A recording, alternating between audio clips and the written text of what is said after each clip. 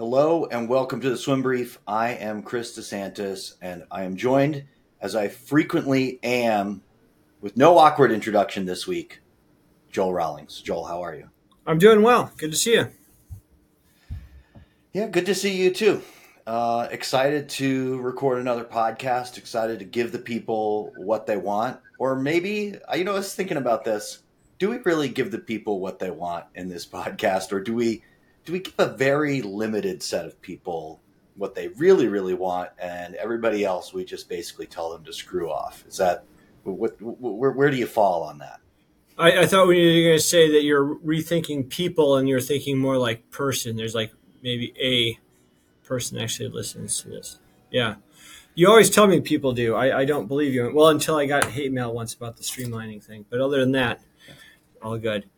We Yeah. have diehard fans, and I have come to the conclusion that I would rather have 10 diehard fans than 1,000 people that kind of like this podcast. So we're It's gonna fair. keep doing what we're doing.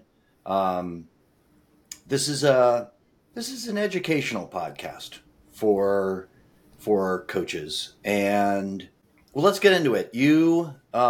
So I was out there. I was actually listening to a podcast the other day. An entertaining podcast, unlike ours, Not just an like ours. Yeah. entertaining podcast. And yeah, it was about like basically like they were talking about Navy SEAL training and why there's This was a Jocko Willink podcast. yeah, and it was about it was just kind of a throwaway segment towards the end of one of his talks about how they're looking at attrition rate with Navy SEALs because it was so hard to predict who's going to stay in, who's going to stay out. You'd go through and you'd see these people that are physical specimens, top of their class, and then tapping out or ringing the bell. I mean, and then the other other people that you wouldn't suspect making it through, and so one of the things they still don't really know, but one of the things that they talked about was basically like if you think about it, like all the different lenses of people that have around you. So how you view yourself, how your in this they call it the cadre or your team views you, and how your peers view you. And so the example they used was that if you view yourself as just a tough guy but a terrible athlete, and everyone else views you in the same way, those people tend to actually do fairly well in the training. It's when the lenses are out of alignment that that things kind of tend to go awry. And I was thinking about that as I was talking to some of my team this week, like just verbal comments about themselves, just talking about how like they get very negative on themselves when they're not getting a time they want to go or whatever. And you think about how many times they're hearing that voice in their head of negativity versus what's going on around them. And so I was thinking about the same way where if they're viewing themselves as someone that's not capable, but their teammates do view themselves as capable, they're not going to get picked up very much. It's going to be like, well, he's great. Why should we try to pick them up or try to encourage them? They're doing fine. Or the same thing, with their own intelligence or whatever it is, whatever again that lens might be. Anytime there's an incongruity between those, you're like, I think that's when we get in the most trouble with our team.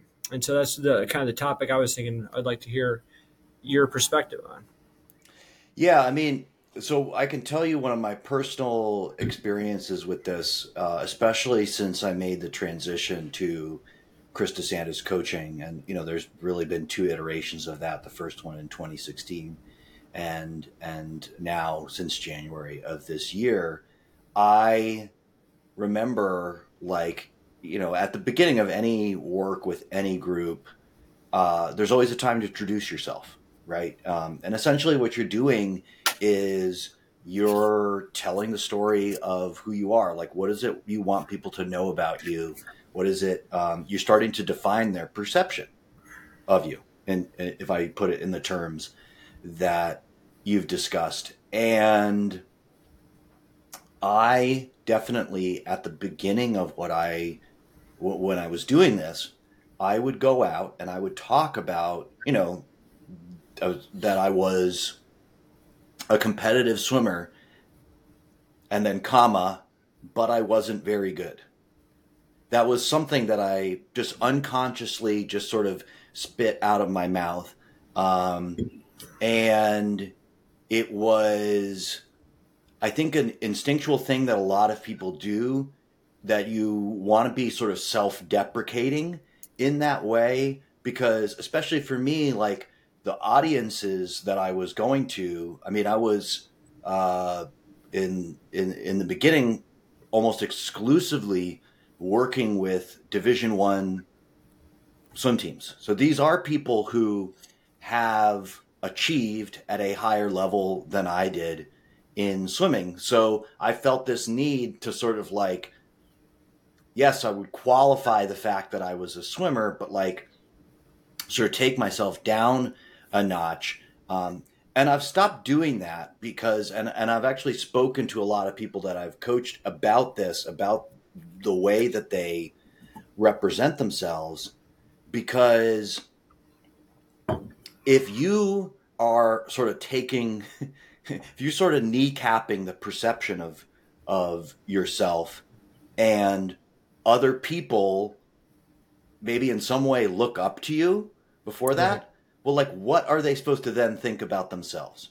Like if I Exactly. look at somebody who has achieved a lot in the sport and they say, well, I'm not very good, what should I think about myself? I'm awful. Like I'm the worst Right. swimmer that's ever lived. Like you don't really, this self-deprecation, I think it comes instinctually. You think it's like pro-social. You think you're actually, fitting into a team environment really, really well, but it's quite the opposite.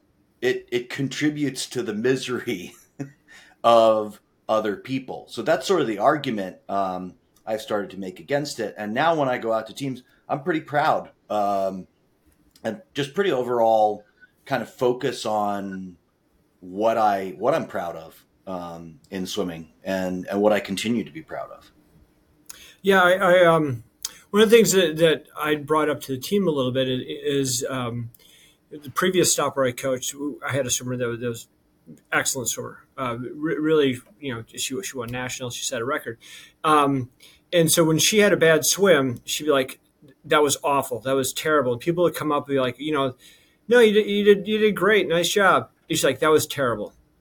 And Yeah, and so again, it immediately creates that hierarchy where, well, if this, which is already 6 seconds faster than your nearest teammate, is terrible, then what are we? So it immediately kind of created that gap, and so I would talk to her about that. It's like, listen, this is, again, I know what you're saying, but I this is what your teammates are hearing, and this is where we need to kind of make the adjustment like that. If she had a swim that was off for her, but still like 6 seconds faster than her nearest teammates, no one was going to go up to her and say it's okay. Because they're like, this one woman I had on the team, she came in and she's like, I dream about going that fast someday. And she was miserable with that. And, right. and I would say, well, it's like, let's say you're, whatever the time is. So let's say you're double on the breaststroke and you want 106. Yeah, you wanted to go the time. But what if you're a 112 in the 100 breaststroke and you win a 118 that day? It's the same feeling regardless of the time. And actually, I was just talking to a teammate last night when the swimming. She was in there competing with a bunch of other teammates, and she was like 6 seconds behind them, ironically. And yeah, in a set we were doing, she's like, I just don't belong in this lane. And I'm like, well, this is the thing, is like, you do, and everyone believes that you do. And that was the incongruity where, like, she was really struggling and she was really starting to beat herself up because she was 6 seconds behind. And we talked about how, like, I heard another podcast, no offense, I listen to entertaining podcasts like this, about this. I may listen to a podcast or two Yeah, myself. Yeah. this marathon runner, they're like, you do ultra marathons. Who are the athletes you respect? He's like, the people that do 4 hour marathons. He's like, because I'm done like at least an hour and some minutes ahead of them, and they're still out there giving the same effort. So the heart rate is still up high. Everything that's going on inside their body is just what I was going through, but they have an extra hour of it. He's like, that's Yeah. nuts. I can't imagine doing that. And so this Right. way I kind of related that story to them. It's like, whatever your teammates are doing, if they're touching the wall in a 58 and you're going a 104, you had 6 more seconds of pain than they did. It wasn't like you were lounging around. It was like you were going just as hard, but you're going longer. And just kind of shifting that a little bit was enough to kind of nudge her back to think, okay, yeah. And the again, that perception, you could see like it was starting to spiral, and it was manifesting itself in the performance, where all of a sudden it was getting worse and worse and worse. And so you're thinking internally, every minute she's just, you're terrible, you're no good, you can't do this, you can't do that, and just beating themselves up over and over and over and over again. And people on the outside obviously not knowing that that struggle's going on. Right. What I hear in that, because we've talked about this particular example before, but now I'm looking at it through a different lens. What I hear in that example, you talk about a swimmer that's just way out in front, and I work with a lot of athletes that are they're really good. And one of the things that makes them really good is they have really, really high standards for themselves. And, like, I think that you can hear that in that story, right? If Right. you if your best time is a 00 in the 100 breaststroke, then your high standards dictate that 105 is terrible. It's it's Right. it's it's a disaster. Well, one of the things when I coach that I try to help people shift towards is away from that judgment of like, that is terrible. You can do that analysis on your own, but if you're going to be communicating out in a team environment, let's focus on the emotionality of what's going on, right? So let's say I'm like, I'm brutally disappointed in that time, Mm-hmm. right? Because I think every swimmer, regardless of what level they're at, like, that's a little bit more relatable than that is terrible, right? For Right. somebody who goes like, I would dream to go that fast, but everybody can relate to, being disappointed in a performance. That's like on a relative scale. And I think it goes back to what you said at the beginning, that perception outside matching the perception you have of yourself. It just seems like fairer in a team environment. It's fair enough to have emotions about what you're doing, to think that certain stuff is good and certain stuff is not. But those moments where you try to sort of play objective adjudicator of whether that was good or not, I think are almost destined to ring false with the people around you, because it's so much easier to objectively like look at another person than it Right. is to do it for. It's nearly impossible to do it for yourself. That's why we do things better in cooperation. That's why therapy exists. Like, that's why all this stuff is out there. That's why coaches are really important. So I think that's one direction you can take. But I guess my question I'll throw back to you, since you're the original source of this. I wonder, when we're having conversations like this, whether it doesn't come across that we're, sort of anti-competitive, or, like we don't quite fit into that hyper masculine model for competitiveness. And it strikes me like your source for this is Jocko Willink.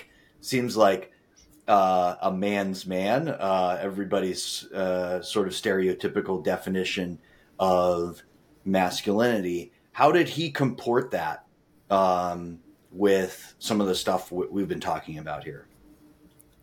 I'm not really. I'll have to think about that a little bit, because I'm kind of thinking about a couple different parts of that question. One thing, like anti-competitive thing, one of the parts was, it was again flipping it again, where we're always like, we have to pick up the slow this person in the lane, or the person who's struggling the most in the lane, or the person who's not able to do whatever the goal was that you asked them to do, versus the idea that, what, everyone needs to pick everyone up in a sense. You can't just Right. go, well, that person swam fast, therefore everything in their lives is going to be really good. The sun shines a little bit brighter on them every day. The rain isn't going to hit them in the head, and they're going to be just happy with every single swim they did. And so what I was seeing from that end is the ultra competitive one wasn't getting the team to kind of pick them up. They weren't getting the person to rally around them. And so from the competitive point, I was like, well, we can't have this either. You can't have the person getting left behind, but you also can't have the person who's out ahead. If they, again, we're all going to find a person on our team that's going to be faster than everyone else. It just has got to happen at some point. There's going to be someone that's just faster in an event.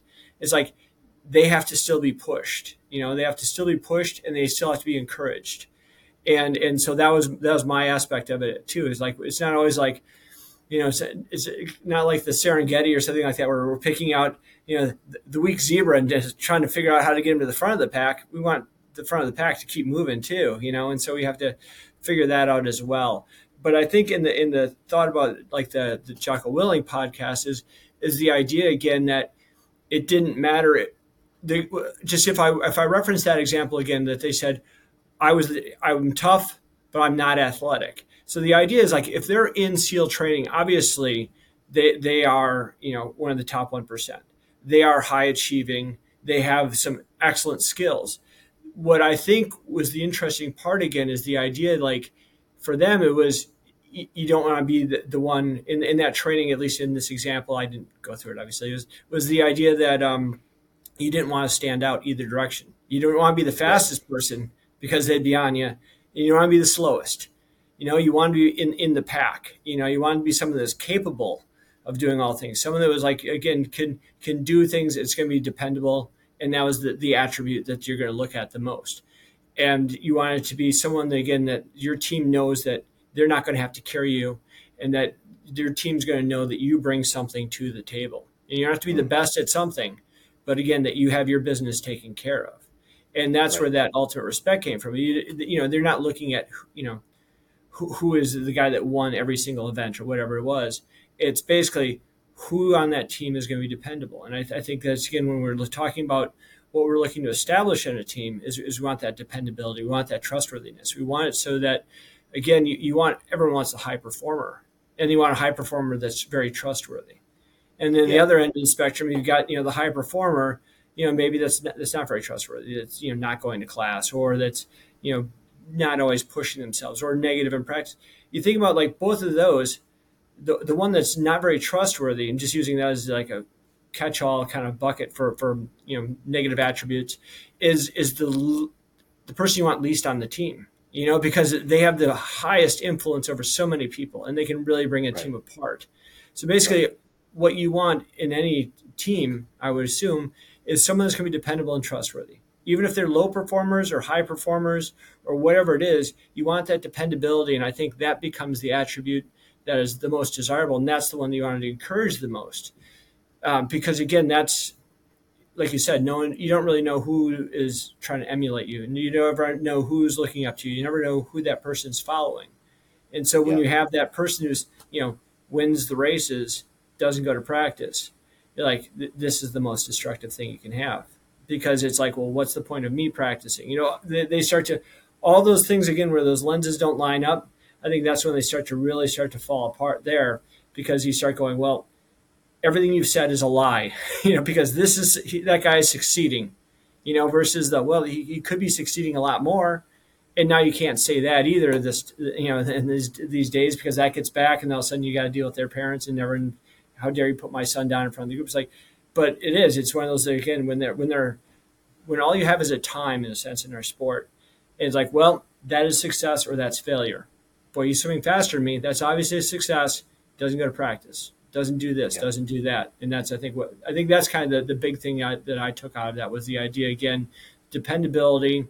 And like you said earlier, was looking for something rather than just this was terrible. Looking for I'm disappointed in not doing this.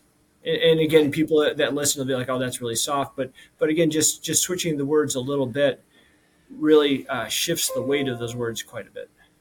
Well, so as you're discussing all of this, the trustworthiness and all that piece of it, I mean, I think one of the things, I was having a conversation with a Division I college coach recently about recruiting. And one of the things he was saying to me is, he's like, I would love to get a better system. And I think it speaks to what Jocko was was talking about as well. He's like, I would love to get a better system, a filtering system up front, because I'll tell you what happens in every class that I recruit. And he was a men's only coach. He said, I get one guy who's essentially a walk on who ends up being the best swimmer in my class.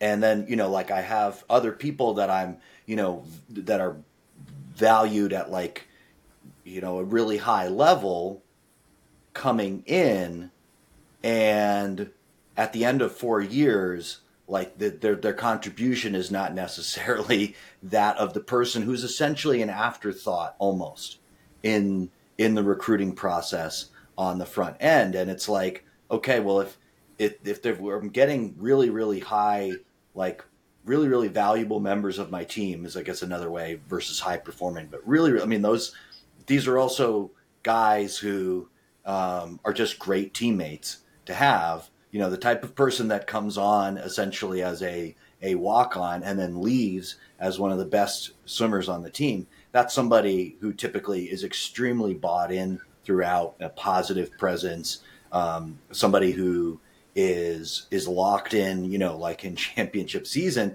Everybody wants more of those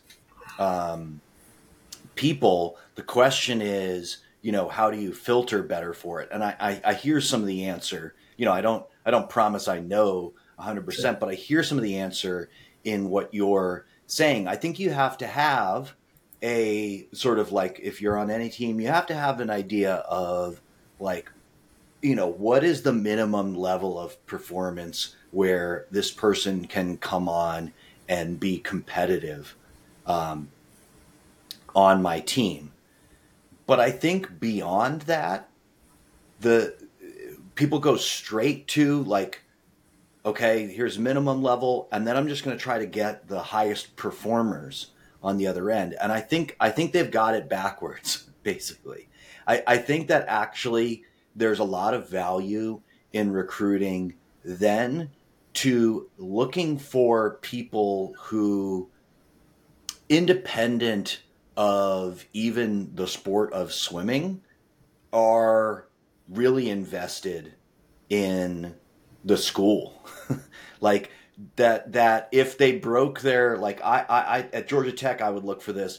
I would look for kids that if they broke their leg and never swam again, their first day on campus, they would love the experience that they got. Right? Because I think the synergy of that those people that are just like really invested in the place that they're in, that's going to carry them through a lot of stuff. And swimming in college is extremely difficult. Mm-hmm. It's extremely difficult. It is a system shock for so many people to come in and have this really big ramp up in terms of personal responsibility you need to take for yourself.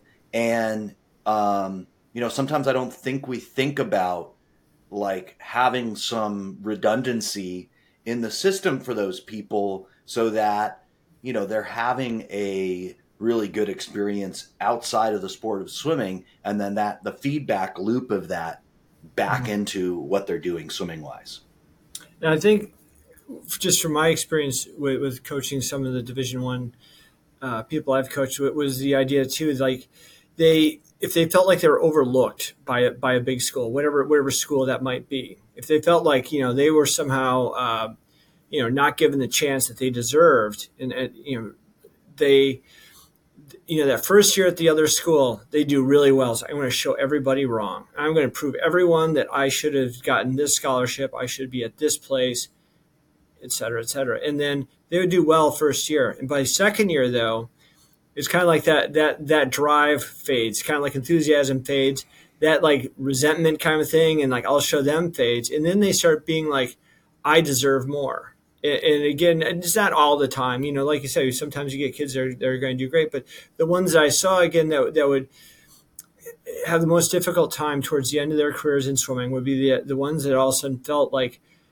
whatever they were given wasn't matching nearly as much as they felt they deserved, and so they right. that level of entitlement, I think also kind of the idea of those lenses not adjusting correctly, where there's like, I am a fantastic athlete, and this person just didn't see me like that, and then all these other lenses start to drop too, where all of a sudden internally they start to change a little bit as far as their perception of themselves, like I've been railroaded, I've been whatever it might have been, and they become very angry and bitter about things, and then their career starts to go down, and then they're just not the greatest teammates I've seen. And Right. so again, I think that's why, like, again, that perception, all those different layers, it's so hard to keep them lined up, because obviously you want motivation and that chip on your shoulder. We always kind of like look in the sport as the people with the big chip on their shoulder, those people doing the best, the Tom Brady's of the world kind of thing, where they're still angry to this day about being a draft pick like that. It's like, and we always hold up like that iron, like that's the guy. That's everyone has to have that. And you're like, well, obviously not, because there's one. And a lot of other people, that chip, it doesn't just, it'll fuel them for a little while, and then it almost kind of consumes them a little bit. Right. But even in that Tom Brady story, I mean, like, yeah, whatever, he was second string or third string at Michigan. I've forgotten at this point. He wasn't getting a lot of reps. But I would venture to guess he was thrilled to be going to Michigan, right? He Right, was right. he was invested Yeah. in being on that team, and I know what I'm suggesting in recruiting. Like, there's a bunch of, if there are college coaches that listen to this, they're just like, yeah, okay, Chris, sure, whatever. Right. But I think that, like, I heard about Bob Bowman. I used Bob Bowman as an example from ASCA. Somebody intended his ASCA talk, and they said a real funny line about recruiting. He said, like, if you're in recruiting, you have to get used to hearing no, unless you're Eddie Reese, and he got Yeah. like a good like laugh out of that joke. But I'll just use that as an example. I think if you're Bob Bowman and you're recruiting at Arizona State, I think it's possible to find kids that are good enough, that are like meat, that are going to be competitive on your team, that, given the opportunity to go to Texas, would still go to Arizona State, right? That would still choose Arizona State because they actually believe that Arizona State is the best possible place for them. And I think that in recruiting is absolute gold. Because in the story you told, like, the people who feel like they're overlooked, those are people who, like, you know, they wanted to go to Ohio State so bad, but they ended up at Ohio U or whatever. And when they get good, they're like, well, I deserve, like, Right. I still want to go to Ohio State. Like, that's what I deserved. I'm good enough. I've proved I'm good enough. And if you're the coach at Ohio U, you're like, I helped you get to that level. Like, why are you so ungrateful Yeah. for the stuff that we've done together? But I think that it is possible, wherever it is you're recruiting, to find people who are genuinely just really happy to be at the place that you are. And I think, does it is it a is it a immediately reactive process? I mean, I think recruiting overall, most people are highly reactive. They're constantly caught, like, get into the next cycle, let's find the best swimmers. And probably to create that, it requires a heavy investment on the people that you have on your team currently, so that they actually have a really good experience there, so that you can bring people on campus and they can see somebody on your team that they relate to, and they go, wow, like, that could be me, and that's why this is the best place for me to go. So I I, don't know. I mean, I may be a little overly idealistic in I this, think but you are. Yeah. yeah, I am. Yeah. It is. It's like you're going to all go find Rudy or something like that. But I think one thing, as you're talking there, is we always think of like a couple different styles of recruiting. The coach is like the happy-go-lucky guy when it comes to recruiting, and then on deck is the 180. Right. And we know all too many examples of that. And when I worked in Texas for a little bit, I didn't swim for Eddie Reese or anything, but we'd get some kids that would come through that program, would switch into ours or being recruited by. I think the one thing that worked out really well is, obviously, he's a very genuine person, And he was very straightforward as far as this is what you're going to get and this is what you should expect. And basically, the recruiting speech of the person that I knew that swam for him was that you're going to get an opportunity to compete. You're going to get books here. If you go this fast, we'll be able to bring you up to a higher level of scholarship. But that's how it is. And the guy missed the time needed for the next level of scholarship by like a couple tenths of a second in the mile.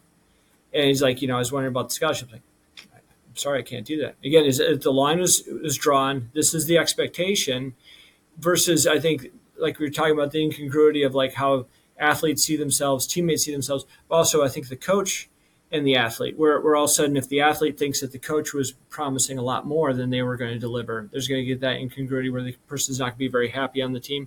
Or if you, as a coach, and I've seen this a lot, is if you're expecting, well, this person is whatever, 00, and I think they can go at 52, all of a sudden they're going 56, like, hey, I'm going to my lifetime best by 4 seconds. Like, it's not 52. And so there's that incongruity where like the level of athlete that I see you at, or I predicted you to be, is far lower than what I'm seeing.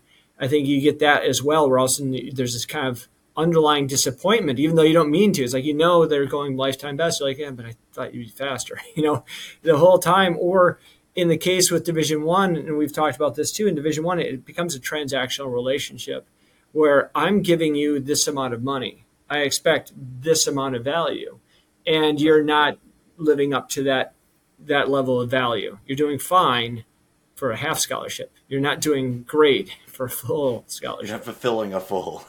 Right. And so anytime there's incongruity from like self-perception to team perception to head coach's perception or even family perception, either direction, plus or minus, that I think that affects it. So like again, if you're recruiting, like you said, your ideal candidate, if their perception of themselves is, I'm a decent swimmer, I'm a hard worker, and I'm a decent athlete, and coming into the program, the coach is like, he's a hard worker, decent athlete.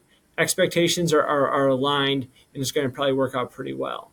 Right. But again, if the expectations are, I'm a fantastic athlete, and you come out and you're coming in last all the time, those are the people that I guarantee will leave the team within 2 weeks.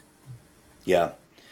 I have one last thing I want to ask you about, because I was thinking about as you were going through some of these various scenarios, because I'd be very interested to hear what your answer is to this. And it comes back to this idea of perception. I was coaching an athlete yesterday, and one of the things I always help athletes do is just with the way that they relate to their coach. And I listen to whatever it is they want to say, and I'm just curious because I think it's so valuable to that the opportunity that I get to not be somebody's like direct day-to-day coach and to hear about their perception. So I came across a very common thing that we know it's out there. We don't necessarily always get to hear a kid just thoughtfully walk through it. And this girl was talking about her coach, and she said, well, I mean, of course he's got favorites, right? Mm-hmm. And I listened to her talk for a little bit about, who were his favorites, and what I asked her, sort of like, what does it mean? Like, what does it look like when somebody's the favorite of the coach? And a lot of it goes back to this stuff where, the coach's favorites in her estimation were the kids that were the most serious about practice, that were the most committed, came to the most sessions, that took feedback to heart in the course of practice. So, not that I usually stand in judgment of these coaches, but I'm like, that sounds pretty good to me. Mm-hmm.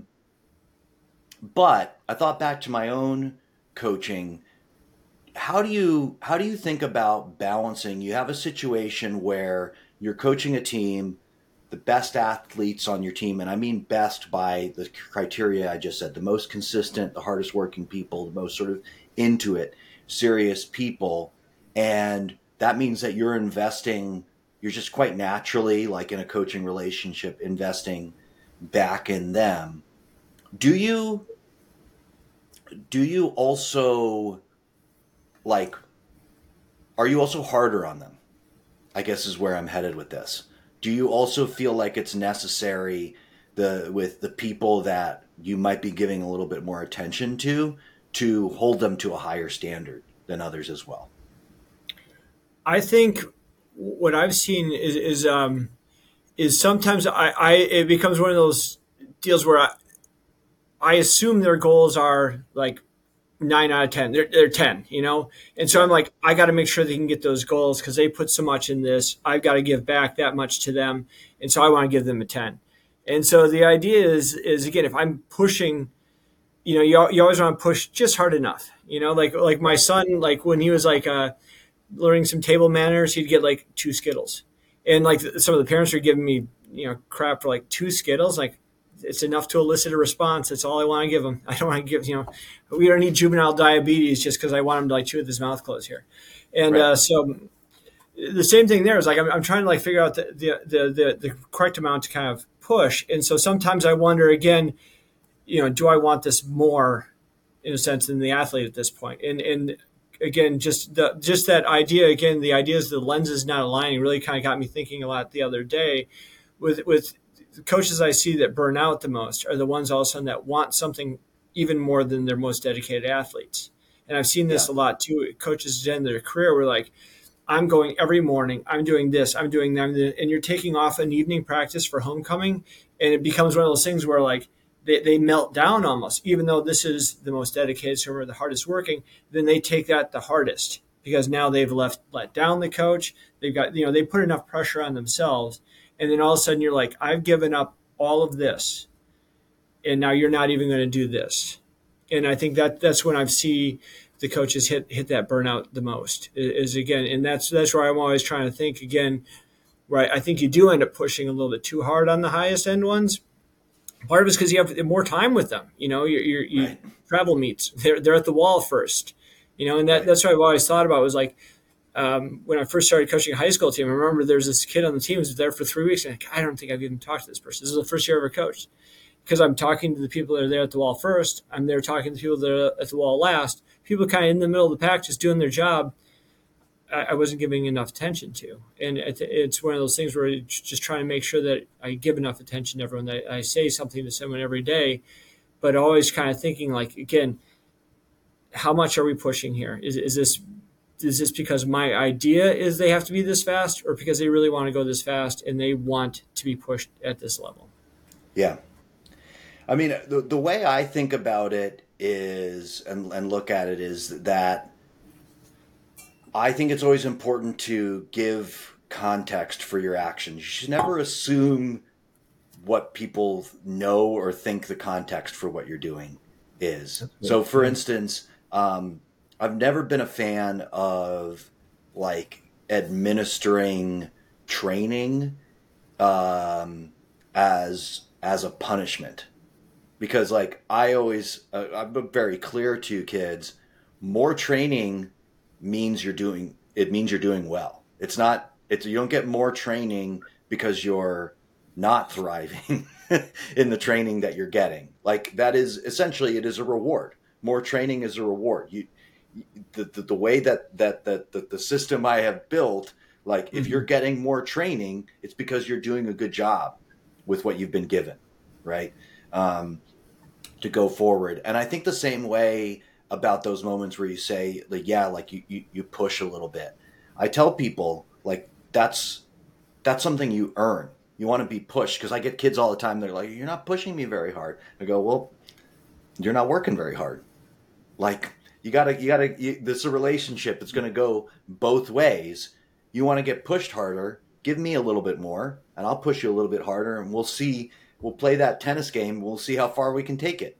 You know, Yeah. um, but counting on people always giving people like a bid to, hey, what if you invested more? Yeah, I will invest more in you um, in this situation, and sometimes me holding you to a higher standard in practice, or not sometimes, all the time, that's actually a sign that I think you've invested more, and making that context clear for people, because I think probably just like any other coach, I guarantee that the swimmers had a perception of who my favorites were, but I hope that people recognize too that came with a healthy dose of Chris asking you to do something more because you were in that position. Yeah, I think in a previous life when I was coaching elsewhere, like people say, like, you got favorites? Like, yeah, I do. Again, why argue that point? Again, it's like one of those things where, like, yeah, I've got favorites, and it has nothing to do with like me wanting to go to the movies and hang out and get a cup of coffee with them. It has everything to do with what they're bringing at practice, and that's something everyone's able to do. And I really, some of my favorites were the most mean kids I've ever seen, but they were awesome at anchoring relays. Or, some of my favorites was just those kids that just came every day, had, wanted nothing to do at all, talking to me, just wanted to get in and go. Awesome. You're my favorite too. And it was one of those things where it's again, I think, like, I remember that Jimmy Johnson quote where it was like, basically, yeah, of course I treat everybody differently. It's like, you have to, Right. But it's one of those, again, where their perception of you, part of it is, I think, again, where that goes awry is when they think that there is an unfairness to it. Like, again, like, no matter what they do, there's no way out for them to become someone that's going to be successful in this program, because you've given everything to that one person. There's no way I can achieve any of that now. Yeah. So again, I guess the whole podcast is just about kind of, again, like you said, the context of what you're doing and why you're doing it, and maybe having to over-explain things in this day and age. But I think it's worth the time and the energy to do that. Yeah.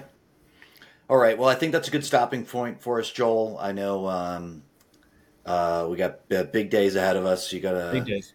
You got plenty going on. I'm gonna be heading up to Princeton here momentarily. Been doing some work with their men's team this year, and they're doing a scrimmage against Army today. So I'm actually really excited to see these guys compete, and because it's one thing to sit in a classroom with people and talk through various things, but for me, it's I'm always really, really curious to see what people are actually like in a competitive environment. So I'm going to get my first look at that today.